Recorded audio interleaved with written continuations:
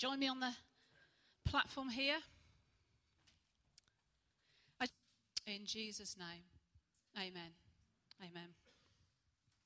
Morning. I went to the cinema a couple of weeks ago to see a film called Inception. I don't know if anyone of you have seen it. Yeah. There's some films, where you have to really concentrate all the way through. You can't go to the loo, you can't nod off, because you know that when you wake up or come back, you will not have the faintest idea what has happened or what is going on. And that was a bit like that film. And when we came out at the end, I said to Al, my husband, I said, I think I did really well because I concentrated all the way through and I really did get what was happening and what was going on. So the only thing I didn't get was I got what they were doing, but I didn't really understand why they were doing it. And he said, that was the whole point of the film. Don't. Okay, well, never mind. I enjoyed it anyway. It is a good film. Another film that's been out quite a long time now, in fact, it was even on terrestrial television this week, is a film called The Matrix. And I just want to show a clip from The Matrix just to introduce what I want to speak on today. So please watch the screens.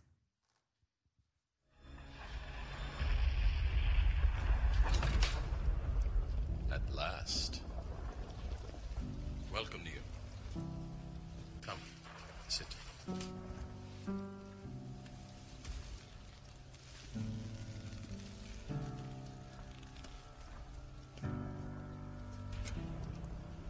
Let me tell you why you're here. You're here because you know something. What you know you can't explain, but you feel it. You felt it your entire life. That there's something wrong with the world. You don't know what it is, but it's there. It is this feeling that has brought you to me. It is the world that has been pulled over your eyes to blind you from the truth. What truth? That you are a slave, Neo. Like everyone else, you were born into bondage. Born into a prison that you cannot smell or taste or touch. A prison for your mind.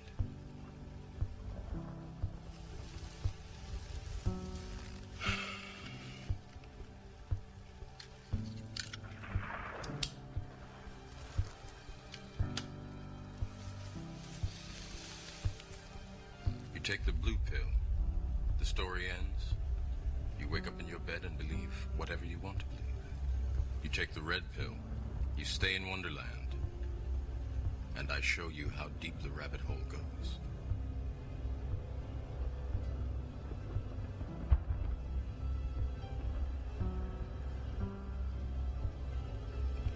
Remember, all I'm offering is the truth, nothing more.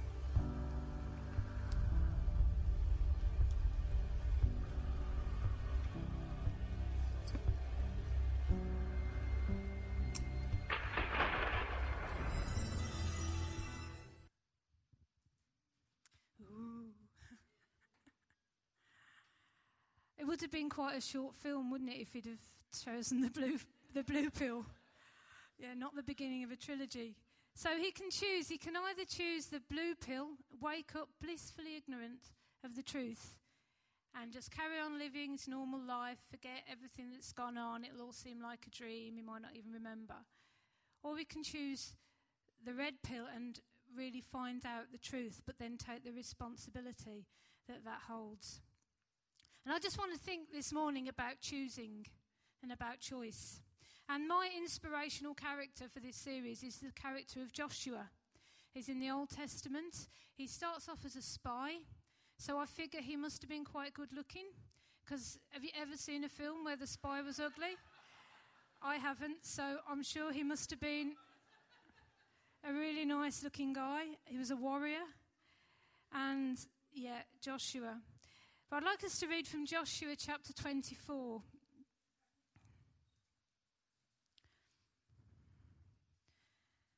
Then Joshua summoned all the people of Israel to Shechem, along with their elders, leaders, judges, and officers.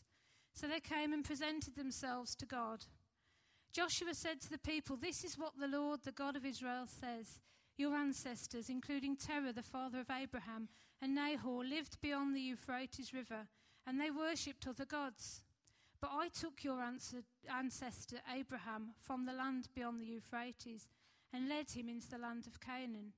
I gave him many descendants through his son Isaac. To Isaac I gave Jacob and Esau. To Esau I gave the hill country of Seir, while Jacob and his children went down into Egypt. Then I sent Moses and Aaron, and I brought terrible plagues on Egypt. And afterwards I brought you out as a free people. But when your ancestors arrived at the Red Sea, the Egyptians chased after you with chariots and horses. When you cried out to the Lord, I put darkness between you and the Egyptians. I brought the sea crashing down on the Egyptians, drowning them. With your very own eyes you saw what I did, and then you lived in the wilderness for many years. Finally, I brought you into the land of the Amorites on the east side of the Jordan. They fought against you, but I gave you victory over them, and you took possession of their land. Then Balak, son of Zippor, king of Moab, started a war against Israel. He asked Balaam, son of Beor, to curse you, but I would not listen to him. Instead, I made Balaam bless you and rescued you from Balak. When you crossed the Jordan River and came to Jericho, the men of Jericho fought against you. There were also many others who fought you, including the Amorites, the Perizzites, the Canaanites, the Hittites, the Girgashites, the Hivites, and the Jebusites, but I gave you victory over them. And I sent hornets ahead of you to drive out the 2 kings of the Amorites. It was not your swords and bows that brought you victory. I gave you land you had not worked for. I gave you cities you didn't build. The cities in which you're now living, I gave you vineyards and olive groves for food, though you didn't plant them. So, honour the Lord and serve him wholeheartedly. Put away forever the idols your ancestors worshipped when they lived beyond the Euphrates River and in Egypt. Serve the Lord alone. But if you are unwilling to serve the Lord, then choose today who you will serve. Would you prefer the gods of your ancestors served beyond the Euphrates, or will it be the gods of the Amorites in whose land you now live? But as for me and my family, we will serve the Lord. The people replied, we'll never forsake the Lord and worship other gods, for the Lord our God is the one who rescued us and our ancestors from slavery in the land of Egypt. He performed mighty miracles before our very eyes. As we travelled through the wilderness among our enemies, he preserved us. It was the Lord who drove out the Amorites and the other nations living here in the land. So we too will serve the Lord, for he alone is our God. Then Joshua said to the people, you're not able to serve the Lord, for he is a holy and jealous God. He will not forgive your rebellion and sins if you forsake the Lord and serve other gods. He will turn against you and destroy you, even though he's been good to you. But the people answered Joshua and said, no, we're determined to serve the Lord. You're accountable for this decision, Joshua said. You've chosen to serve the Lord. Yes, they replied, we're accountable. All right then, Joshua said, destroy the idols among you and turn your hearts to the Lord, the God of Israel. The people said to Joshua, we will serve the Lord our God. We will obey him alone. I'm just going to stop there. This is right at the end of Joshua's life. He's nearly 110 years old. So that's really quite old, older than anyone here, I think, this morning. So this is his final speech. This is his kind of legacy that he wants to leave behind. He's led these people for all these years. He's put so much into them. He's served them, and this is like his final words to them. You know, you've just read there some of the things that these people have been through with Joshua. And they'd gone from a nomadic lifestyle to a lifestyle of ownership. And what does he ask them to do right at the end of his life? He presents all these facts to them about how God's blessed them. And he said, now choose. Nail your colours to the mast. Make your mind up and stick with it. Don't sit on the fence. Sort it out. And then he obviously says, and as for me and my family, we've made that decision. We're going to serve the Lord. All of you here today, some of you I know really well, some of you I don't know at all, some of you I've known a little bit, but there's one thing I know about all of you in this room, and me included, is that one day, at some point in the last however many years, we were born as a baby, yeah? No one else like to say they came about another way? I don't think so. We were all born as a baby, and it's like a blank canvas. This is a new life. And you can look back at your life, and some of you, that wasn't that long ago, and some of you it was a lot longer ago, and you can look back in your life and you can say, you know, the way my life's turned out is a result of the circumstances that that have happened to me. You know, you might have had a bad family situation, how you gone on at school, whether you were clever or not so clever, the amount of money you have or have not had. You could argue and say, well, if I'd have had better parents, if I'd gone to a different school, if I'd had more money, if I'd had more chances, if my health had been better, then my life might have turned out in a different way. And we're all like that, aren't we, a bit? And to be honest, there's a degree of truth in that. I mean, we've prayed this morning for Pakistan, you know, and if you'd been born there, your life would be a real lot different to how it is here, if you were born in Halesowen, or as a lot of people weren't born in Halesowen. But, you know, your life can be really affected by the circumstances that you find yourself in. But I believe we're more a product of the choices that we make, the decisions that we make in our lives, than the things that happen to us. You can have a whole load of bad stuff happen to you, but you can still make really good, really inspiring choices. Or sometimes you can have a really easy life and make poor choices. And when Joshua was leaving his legacy to the children of Israel, he made this point. You know, God had cared for them and guided them, even in the wilderness. But they had to make that choice themselves. Choose today. Have you ever wondered how many choices you make in the course of a day? Has anyone ever wondered that? No? I did think that as part of this talk, you know, if we're going to talk about choices and decisions, let's see if I can count up on an average day how many choices I make. So, woke up on this one particular morning this week, and right at the very, very beginning, I had a choice. To snooze or not to snooze. See, when I was a kid, I used to have a blue alarm clock that had 2 bells on the top, and you used to wind it up. Now, this shows that I really am as old as Janet was telling you. I used to wind it up, and it was mechanical, and when it got to 7 or whatever, something clicked inside, and, you know, and you had to sort of turn it off and get up. That was it. No choice involved, really.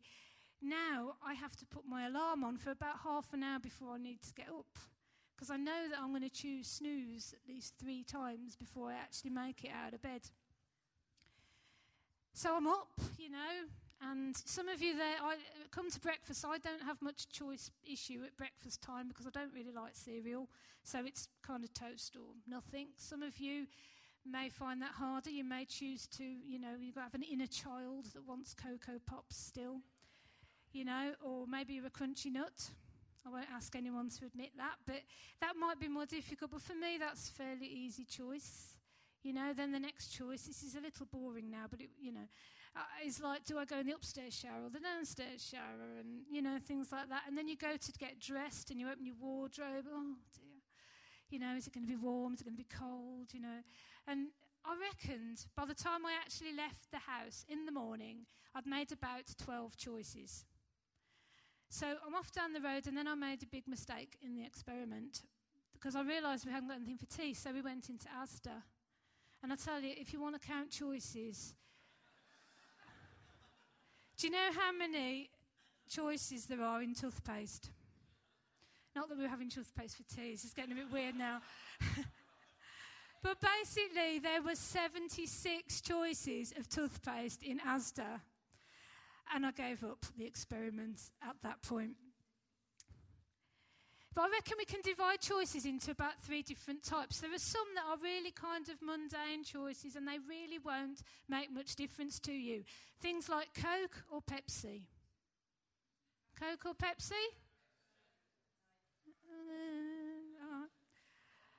Okay. What about fish and chips or Chinese takeaway? Okay, listen for this one. Albion or Villa?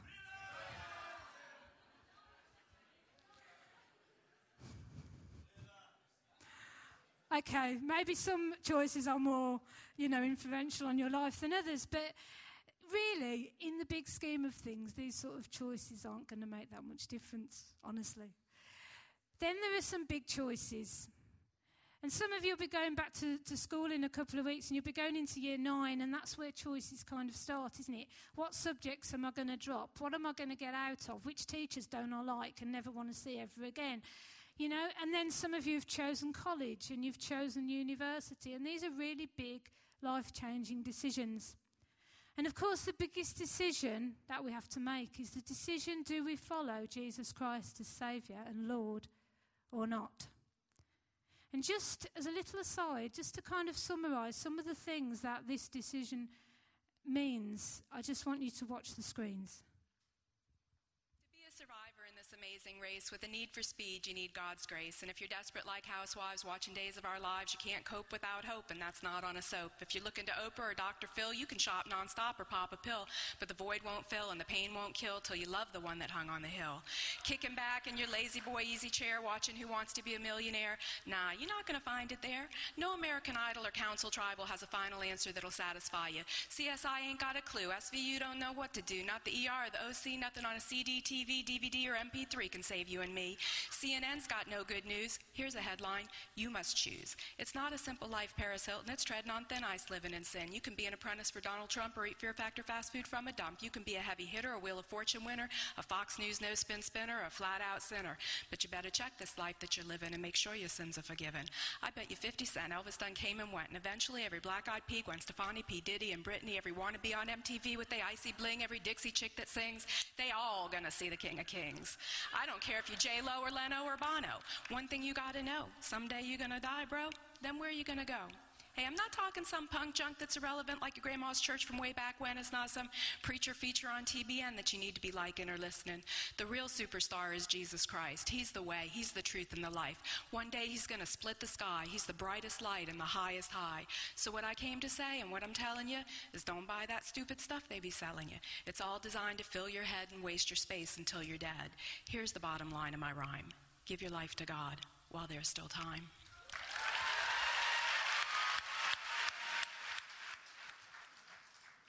I felt that was better for her to say than me. You know, I don't know if you picked all of that up. It was so fast and so American. But, you know, we have a big choice to make in our life. Do we give our life to Christ or not? And if there's anyone here who feels like, well, actually, this is news to me, I didn't know that, you know, please talk to someone who you came with about it. Find out, check out this big decision that you need to make. But I want to actually focus this morning, or this afternoon now, on not so much the big choices or the little ones, but the kind of in-the-middle ones. These are the choices that seem small and insignificant. They often can be postponed until another day. But you can hang back on the fence of procrastination. These choices are crucial, and the way we make them actually determines the outcome of my life and your life. Go back to Joshua. Remember, he encouraged the children of Israel to serve the Lord. And what happened? The people agreed. They went, yeah, verse 16, they said, we would never forsake the Lord and worship other gods. We too will serve the Lord, for he alone is our God. How does Joshua respond? You would expect him, wouldn't you, to do a little dance, have a bit of a cheer and go, yes, they've got it. They've got it. But his actual response was quite negative. He said, you're not able to serve the Lord. What was Joshua's problem? Let me explain what I think it might have been.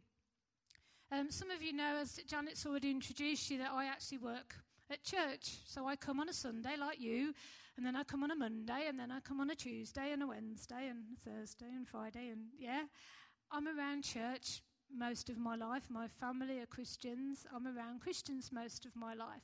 Some of you think, God, that would be so nice. Some of you think, oh, gosh, that would be awful. But, you know, I have to be quite intentional about making sure that I come across people who aren't Christians. Otherwise, I just would never really meet anybody. And one of the things that I do to sort of step outside the box is I'm a governor at one of the local high schools. And my role on the governing body is the vice chair of personnel. So quite often I get called in to do interviews for new staff that we might be taking on, particularly the kind of the higher level staff. And back in May, I was there for a couple of days, and the school always look after us really well because we're doing it out of the goodness of our hearts, if you like. we had a really, really nice lunch on this one day, and we'd had all this kind of buffet nibbly stuff that you have, and then sitting round, and then the head teacher walked in with 2 enormous cheesecakes. One was like chocolate with like sprinkly bits on and cream round, and the other was a sort of raspberry ripple thing, really, really nice. Not sort of a quid from Iceland. These are really nice. And you know, whenever that happens, you're sitting there, nobody wants to be first, do they? Everyone sits back and goes, oh, if I'm first, I'm going to look greedy. No, not going to be first. And so everyone sits back, and you get a few jokes about how you can balance calories out by eating celery and weird things like that. And you all know, and one lady said, well, you know what, she said, I've just joined Weight Watchers, she said, and I'm not going to eat any because it's bound to be loads and loads of points. She said, so I'm out. Eventually, some brave soul says, no, I want some cheesecake, and in they go, and they get some, and it gets chopped up, and then everyone has some. And at that point, the lady who joined Weight Watchers said, well, you know what, she said, my weight watching coach is away this week, and I haven't got to go. And she said, if I have a piece, I've got a whole week to get over it before she's back and before I have to be weighed and all the rest of it, she said. And the raspberry one must have fruit in it, so that's even better. And before you know where she was having a piece of cheesecake. Now, I'm not having a go at her or anything, but I did think, I wonder really if she's actually going to lose weight, because she'd made a really big decision. She'd joined Weight Watchers, which is a big decision, it costs money. You've got to go and meet people perhaps you don't know. It was a big decision. But doing that doesn't lose weight, does it? The losing weight comes in the regular daily choices to eat differently. And unfortunately, that probably doesn't include cheesecake. Maybe, going back to Joshua, this was his problem. He has all these people in front of him, all declaring their undying allegiance to serving the Lord, all making a big decision. But what was behind it? How were they going to back it up? What would happen when the going got tough? When Joshua died and the words of his final speech sounded like a dim memory?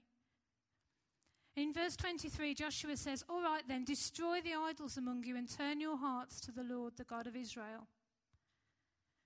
So do we have idols? When we're looking at our relationship with God, do we have idols? And if we do, what are they? An idol is anything that detracts or takes us away from God being at the centre of our lives. It might be something that we worship or give worth to. And there's many things in the Western life that we could consider to be an idol.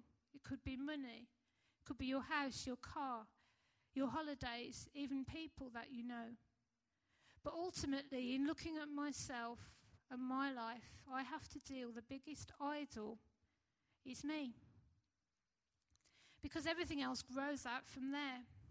I want to be comfortable. I want to be happy. I want to be satisfied. I want to be rich, maybe. I want to be successful, popular, significant. And as I search for these things, I need things like money to accomplish many of them. So sometimes it seems like money's the idol, but at the real heart of it, the idol is me. Whenever we choose something, we unchoose something else. And we live in a you can have it all culture, don't we? I know that as a woman growing up and bringing up children, if you're looking at the media, you can be fed a lie that says you can have it all. You can have an amazing family with really fantastic children, and not say my children aren't fantastic because they're here, but you can have that. You can have a vibrant career, dodgy ground. You can have a house that looks like it comes from the pages of Ideal Home. You can have time to pamper yourself. You can have an amazing sex life. You can have no wrinkles at all and a totally flat stomach. You can be Superwoman. I'm afraid you can't. The bubble bursts and you realise you have to make choices. If you spend loads of time on your body and appearance to rid yourself of the wrinkles and give yourself the flat stomach, you can't spend that same amount of time on your career or your family.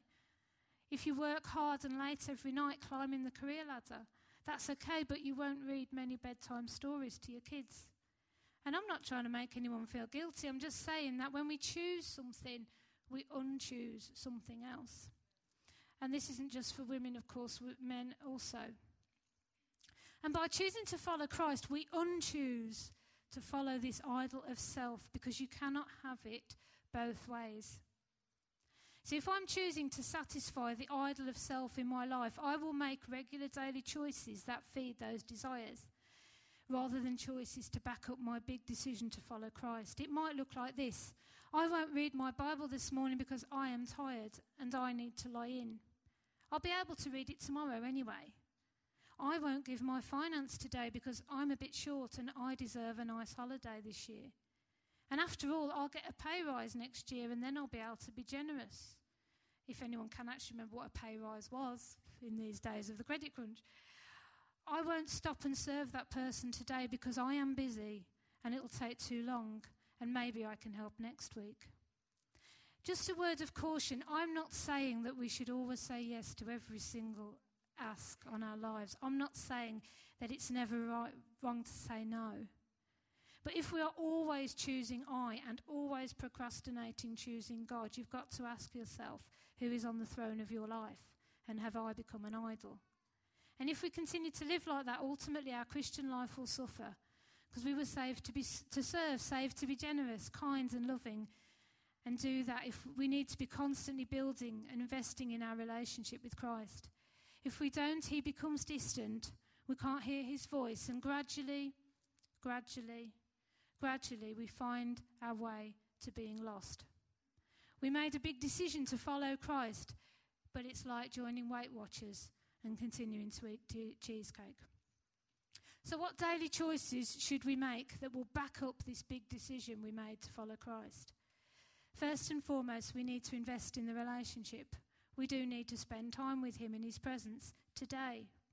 We need to find ways to pray today. We need to meet with his people regularly. And as we put him as our first priority, so the voice of the idol of self will grow dim. It's the key to it all, but you have to choose that path. After that, there's many, many choices, inspiring choices you can make that will really back up your choice to follow Christ and will strip the idol of self of its power. And I've just chosen just a few that I want to share this morning. The first one is, today I choose to be patient. You good at that?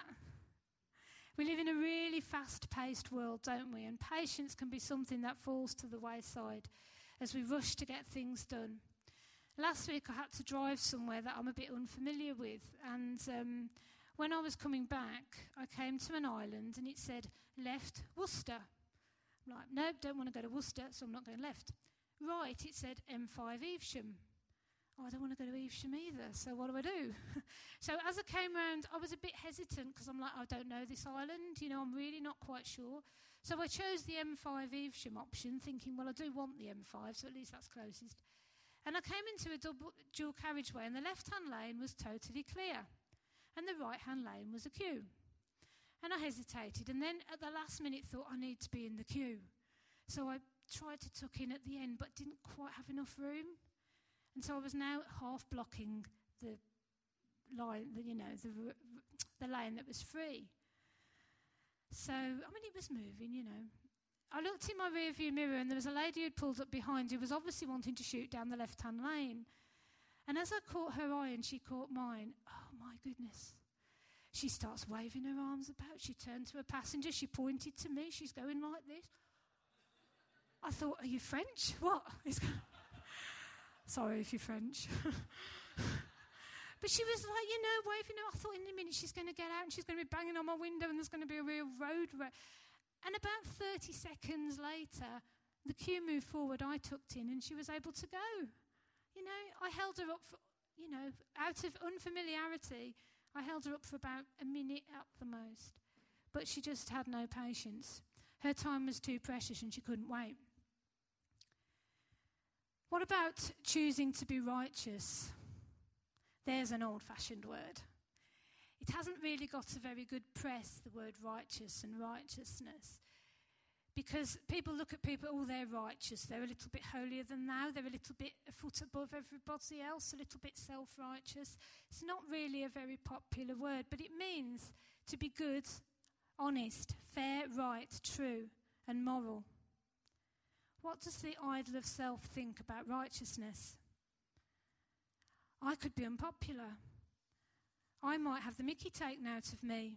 I might miss out on a good time. I might have to pay more tax.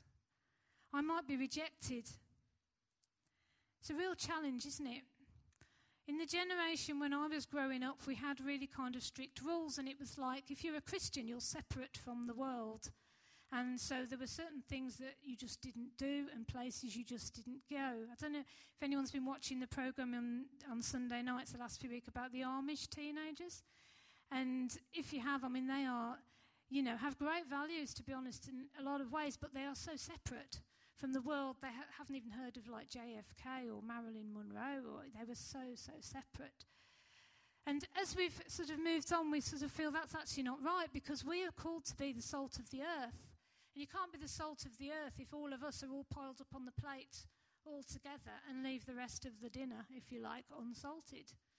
It's not a healthy way to view it, but we're called to be in the world, but not of it. And what does that mean? And something they used to say years ago is like, if you were arrested and tried in a court of law for being a Christian, would there be enough evidence to convict you? Or would the jury turn around and say, well, actually, they just live just exactly the same as everyone else. They behave exactly the same as everyone else does. We are called to be different. And in this world that we live in now, the world has really dismissed biblical morality as old-fashioned. Having sex outside of marriage and having many partners during your lifetime is considered normal. And we shouldn't expect people who are far from God to behave in accordance with the moral code of a God they no longer believe in. But we need to be different. And God does expect us to live by that moral code even when it's difficult. And it can be really, really hard, can't it? I'm really glad this morning that we prayed for the guys going to Soul Survivor. Because if we hadn't done, I was going to do it in the talk, but that's fine. Because young people in a few weeks go back into school, and it's really, really hard, for them to live a godly life in the current situation. To actually get to be 16, the end of school, and still be a virgin is actually, from a peer pressure point of view, it's really difficult. And we really do need to pray for these guys, and keep praying for them this week at Soul Survivor, that God will really deposit the Holy Spirit in them, because it's the Holy Spirit that gives us the power to be able to make these choices, and it will give them the power to be able to live righteously in a very unrighteous generation.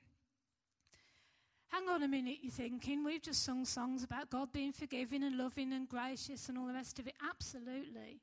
I don't want anyone to go home and think, oh, well, I've done this and I've done that. God is a gracious God. And God is a loving and forgiving God. And if you've done anything that you think, actually, that really wasn't right, God can totally forgive you. Absolutely, totally. But the Bible also says, should we carry on sinning so that we can experience more of God's grace? And the answer to that, of course, is no. We do need to choose to be righteous. And also there are consequences sometimes for sin that we may be left with. The person who has an affair can be forgiven by God, but they may still lose their family. The person who sleeps around can be forgiven by God, but could still pick up an STI. The person who fiddles their tax return can be forgiven by God, but the Inland Revenue may not be so gracious. So today and every day, let's choose to be righteous. Today I choose to be generous. This is a difficult one because it touches the wallet very often. And the idol of self gets very touchy here because money has such power. Money does make the world go round, doesn't it? We've seen that with the financial crisis that we've suffered. And I need to be able to have what I want, and there's such a lot I need to be comfortable. The Bible says a lot about money. In Matthew 6:24, it says, no one can serve two masters. You will hate the one and love the other, or be devoted to one and despise the other. You cannot serve God and money. Hebrews 13:5, stay away from the love of money and be satisfied with what you have. And how about this one, 1 Timothy 6:10, the love of money is at the root of all kinds of evil. And some people craving money have wandered away from the faith and pierced themselves with so many sorrows. And when I read that, oh gosh, that sounds so sad. People craving money have wandered away from the faith and pierced themselves with many sorrows. And it really stuck out to me, a few months ago when Irene Curtis died. Just a little phrase in one of the testimonies that one of the girls, her daughters, gave, said, Mom had nothing of any material value. And yet those of us who know Irene know she lived a fantastic life of service of the Lord. And she died in peace. And what would you rather have? But the antidote for the love of money is generosity. And generosity is such a fantastic experience. And it gives you so much joy. It gives you back so much more than, I know a couple of times when I've chosen to be generous and I've come away thinking, oh, that feels so good. I've had such a good day.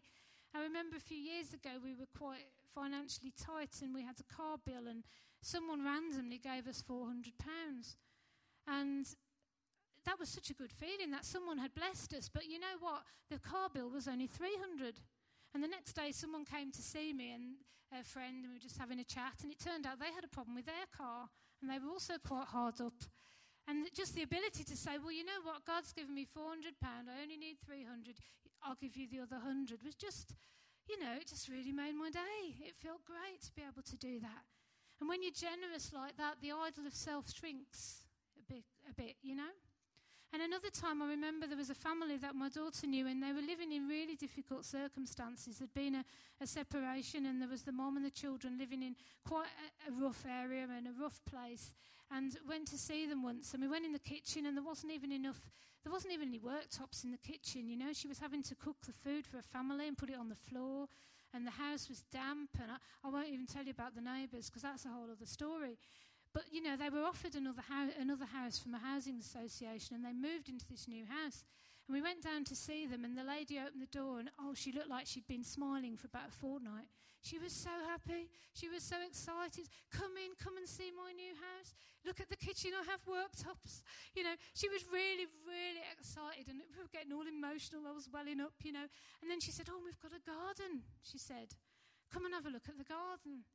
Just as we were about to walk out into the garden, she said, I must just tell you, because I've been living in a flat, I don't have a lawnmower. So the grass is a bit long, And at that point, I thought, you know what? I have 2 lawnmowers. And, it didn't cost me anything to say, guess what? I have 2 lawnmowers. You can have one of mine. It didn't cost me anything, but I could have just thought, oh, well. But I gave her this lawnmower, and to be able to just put this little bit of extra icing on this lady's already well-iced cake, to be honest, it was just such a good feeling. And, I just encourage you all. There's times when I've been challenged to be generous, and I haven't, but it's you that misses out, because to be generous is such a fantastic feeling. Choose to be generous today. And as I started to think about these inspiring choices, it reminded me of Galatians 5:22. When the Holy Spirit controls our lives, he will produce this kind of fruit in us: love, joy, peace, patience, kindness, goodness, faithfulness, gentleness, and self-control. You can turn it almost into a prayer. Today I choose to be loving. Today I choose to be joyful. I choose to be peaceful. Today I choose to be patient and kind. Today I choose to be good. Today I choose to be faithful. Today I choose to be gentle. Today I choose self-control. I'm not going to postpone until the day I wake up feeling more loving, or the day I wake up feeling full of joy. I'm not going to wait until my life is sorted and completely at peace. I'm not going to wait to be patient for the day when I have enough time on my hands to mean it doesn't matter. I'm not going to hang around to be kind when someone's kind to me. I don't want to choose goodness and gentleness when it suits me, or save it for when I'm being watched by someone else. I choose to be faithful right here, right now, today. I choose, because ultimately my life is made up of bricks called today. I lay 7 of them together and it becomes a week. 52 of those, and I've lived out another year of life choices. I want to choose well. I want to make inspiring choices today. I want God to be at the centre of my life and not the idol of self. And just a final point, in the book of Revelation, there's some letters to 7 different churches, and one of them is to a church called Laodicea. And in Revelation 3:15 it says, I know your works, that you are neither cold nor hot. So then, because you're neither cold nor hot, I'm going to vomit you out of my mouth. Nice words. No one wants to be vomit, I'm guessing, this morning. Have you ever had a really cold drink on a hot day? It's really refreshing. Or on a cold day, a really hot cup of coffee to put your hands round. But have you ever gone back to that cup of coffee when it's just been there for half an hour and it's lukewarm and you swig it and it's absolutely horrible? Lukewarm is really not good. There's an advert on telly at the moment, isn't there, for margarine, I think, and it talks about being in the middle and being the best of both worlds. And we all know you can buy bread that's half white and half brown, and it's the best of both. But in your Christian walk, being halfway between hot and cold is not the best of both worlds. It's the worst of both worlds. And Christ says to his church, choose hot. He doesn't want to lose them, because he goes on to invite them to sort themselves out, to be refined, to be clothed in righteousness and have their eyes opened. He reminds them that he rebukes and challenges them out of love. But get the picture, God wants to know where you stand. Choose hot, preferably, or cold, but at least choose. So if Jesus was writing a letter to us at church today, what would he say? Or if he wrote just to you, what would he say? Or just imagine that Joshua's here and he's gathered you all together and he invites you to stand. Let's stand. Yeah, really. And let's listen to what Joshua might say to us as the church in Zion this morning. Listen, Zion, this is what the Lord says to you. I am your God. It is I who dreamt of a spirit-filled community church in Halesowen. It was me who gave that burden to a lady back in the 1970s. It was me who brought together that first house group of people. I added to your number those who are being saved. Young people, old people. Children heard about me through this church and handed their lives over to me. When you grew too big for that front room, I provided places for you to go. When you couldn't afford the finance to pay for a permanent home, I provided everything you needed. I drew people into your midst with the skills you needed to build this place. You people here today, on the 15th of August, are some of those people who I called to be part of this vision. People, I have blessed you. I have taken you from dark places where your lives were hopeless, and I gave you hope.